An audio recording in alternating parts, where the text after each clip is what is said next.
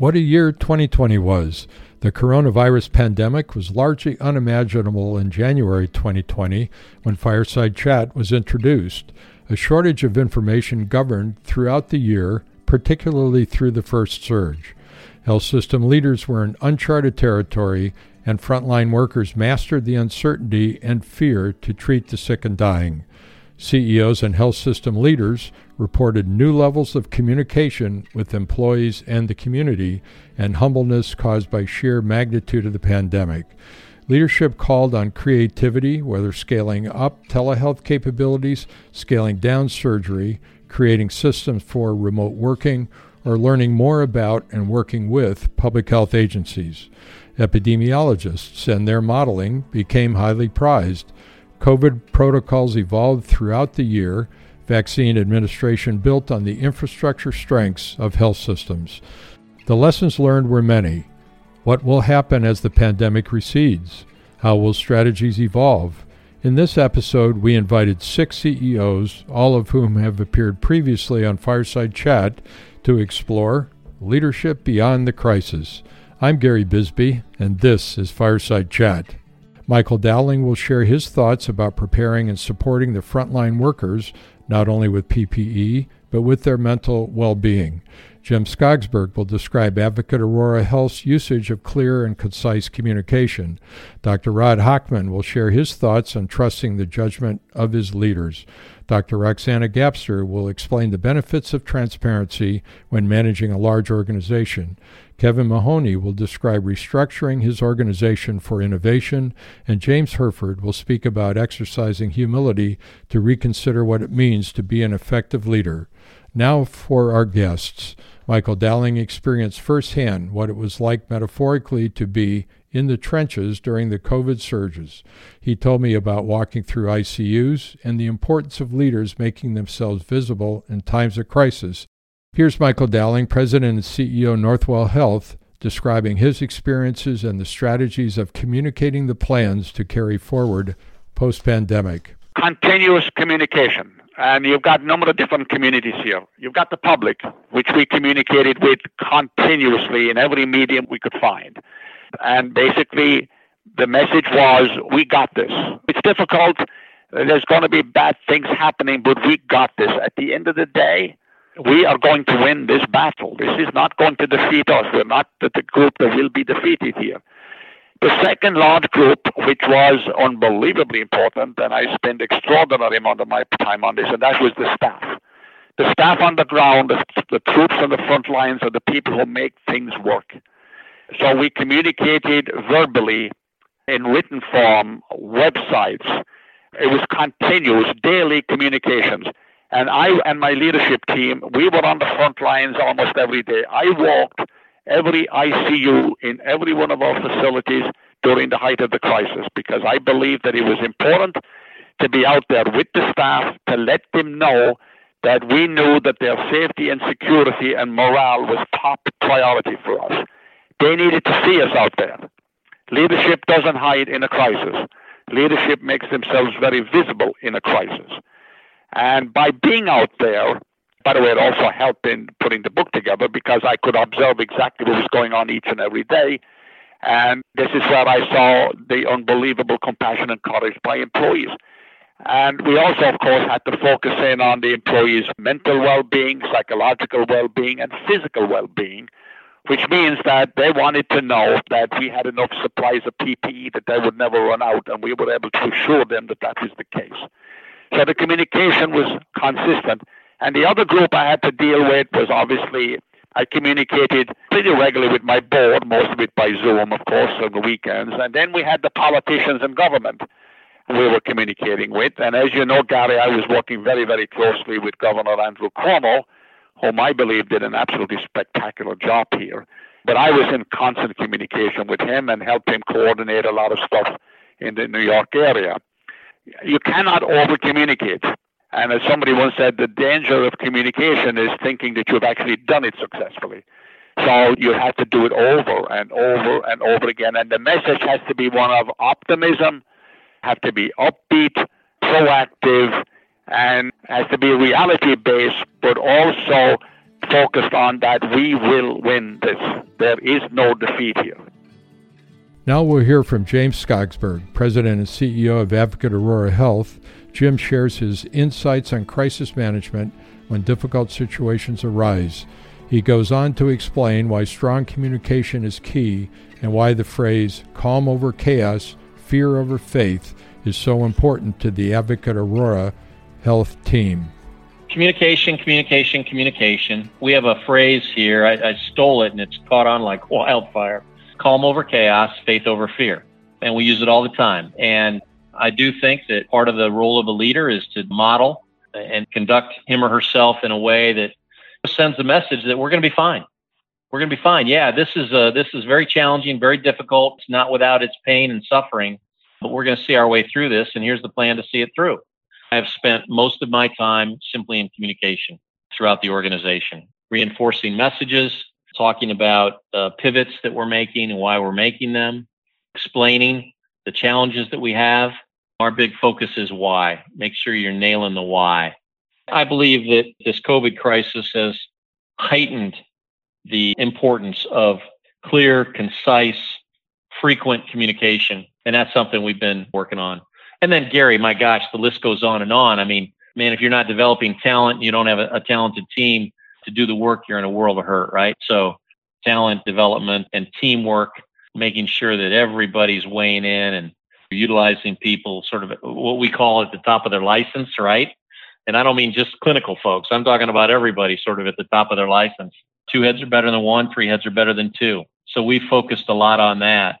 And it's been fascinating to see how some people step up and then also on occasion discover that not everybody was cut out for these kind of stressful or challenging times. Because this stuff is revealing, right? It does reveal character and substance and courage and all those things that you want from your leaders, which is one of the reasons I've been so encouraged about our 75,000. We got folks that run to the fire, not run away, but run to it. Dr. Rod Hochman is President and CEO of Providence. Listen what Rod had to say when asked about the importance of leading a 120,000-person organization in a crisis. Rod reviewed his approach to empowering his employees to lead at every level of their organization. I'm staring at a book that I have on the corner of my desk by Stanley McChrystal, The Leader's Myth and Reality. And it's all about giving up your power to the people that you've put in place, trusting their judgment. Because if I don't trust the judgment of our leaders that are in our hospitals, in our clinics, in our different place, you're never going to be able to get things done. Because people have asked me, well, how do you manage a 7-state, 120,000 person, $25 billion organization? Well, you manage it because you've brought in great leaders and great people. And guess what? You've actually listened to what they tell you. And that's the secret to this. And, it's been interesting in this virtual environment. You can actually sneak into the back of a room now as a CEO and listen to your people as they're working on problems together. So a lot of times I'll just get in the middle and I listen to some of our young people, doctors, nurses, executives, solving problems. I go, this is fantastic because they're so smart. And I think I've gotten a better appreciation for who we have out there and what we're doing. But I think great leaders listen to their people, put great other leaders out there and get out of their way and let them do what they need to do, and you'll have a successful organization. Similar to Rod's lesson of trusting his leaders, Dr. Roxanna Gapstur, President and CEO of WellSpan Health, teaches us a corresponding lesson about the necessity for her employees to trust her leadership. Here's what she had to say about building that trust.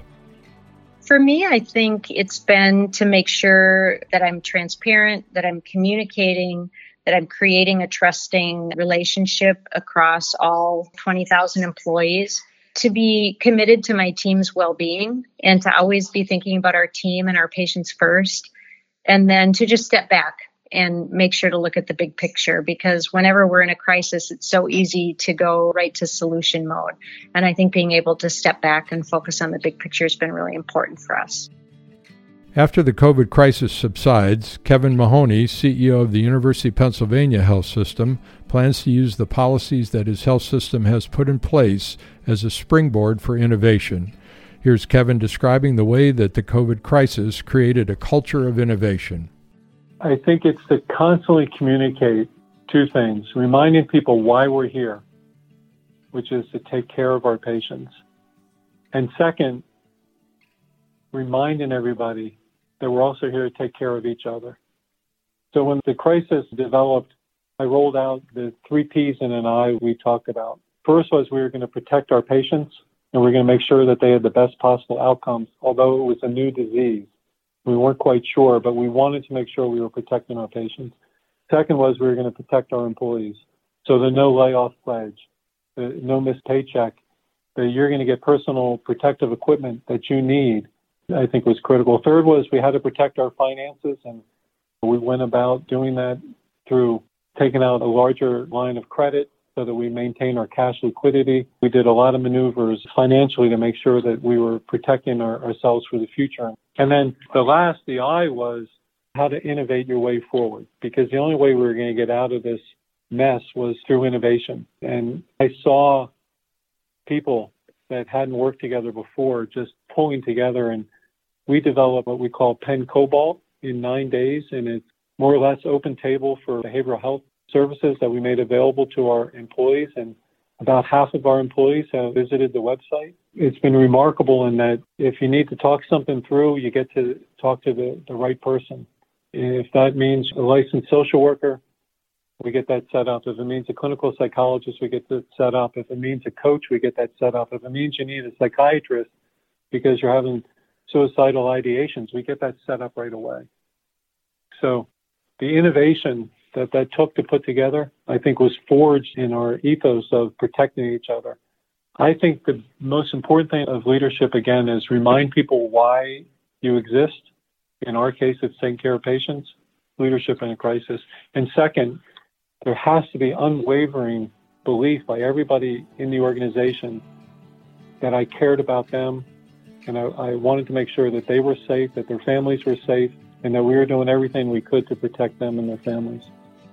For leaders like James Hereford, when asked about a crisis impact on future leaders, he sees there are positives. James is president and CEO of Fairview Health Services. Here he is describing the humility and teamwork that he and his employees, faculty, and staff experienced because of the COVID crisis.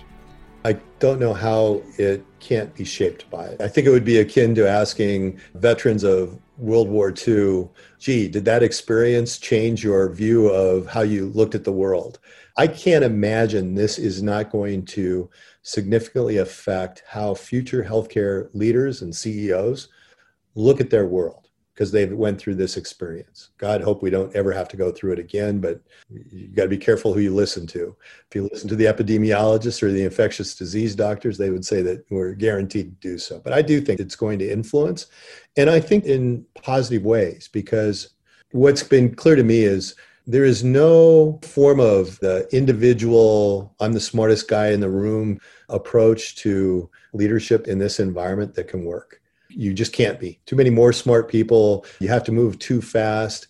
You've got to create good teams. You've got to create an environment where they can make decisions and affect those decisions quickly. You've got to be able to be facile with technology and understand its impact, both on the socio and the technical side. It'll change who we even think about as potential leaders. And then the thing we haven't really touched on is the level of social unrest. And I think that too, simultaneous, coincident to the pandemic, is also going to change the way that we think about what is leadership and who are our future leaders. Fireside Chat with Gary Bisbee is a Health Management Academy podcast produced by Think Medium. Please subscribe to Fireside Chat on Apple Podcasts or wherever you're listening right now. Be sure to rate and review Fireside Chat so we can continue to explore key issues with innovative and dynamic healthcare leaders. In addition to subscribing and rating, we found that podcasts are known through word of mouth, and we appreciate your spreading the word to friends or those who might be interested. Fireside Chat is brought to you from our nation's capital in Washington, D.C., where we explore the strategies of leading health systems through conversations with CEOs and other interesting leaders. For questions and suggestions about Fireside Chat, contact me through our website, firesidechatpodcast.com, or Gary@thinkmedium.com. Thanks for listening.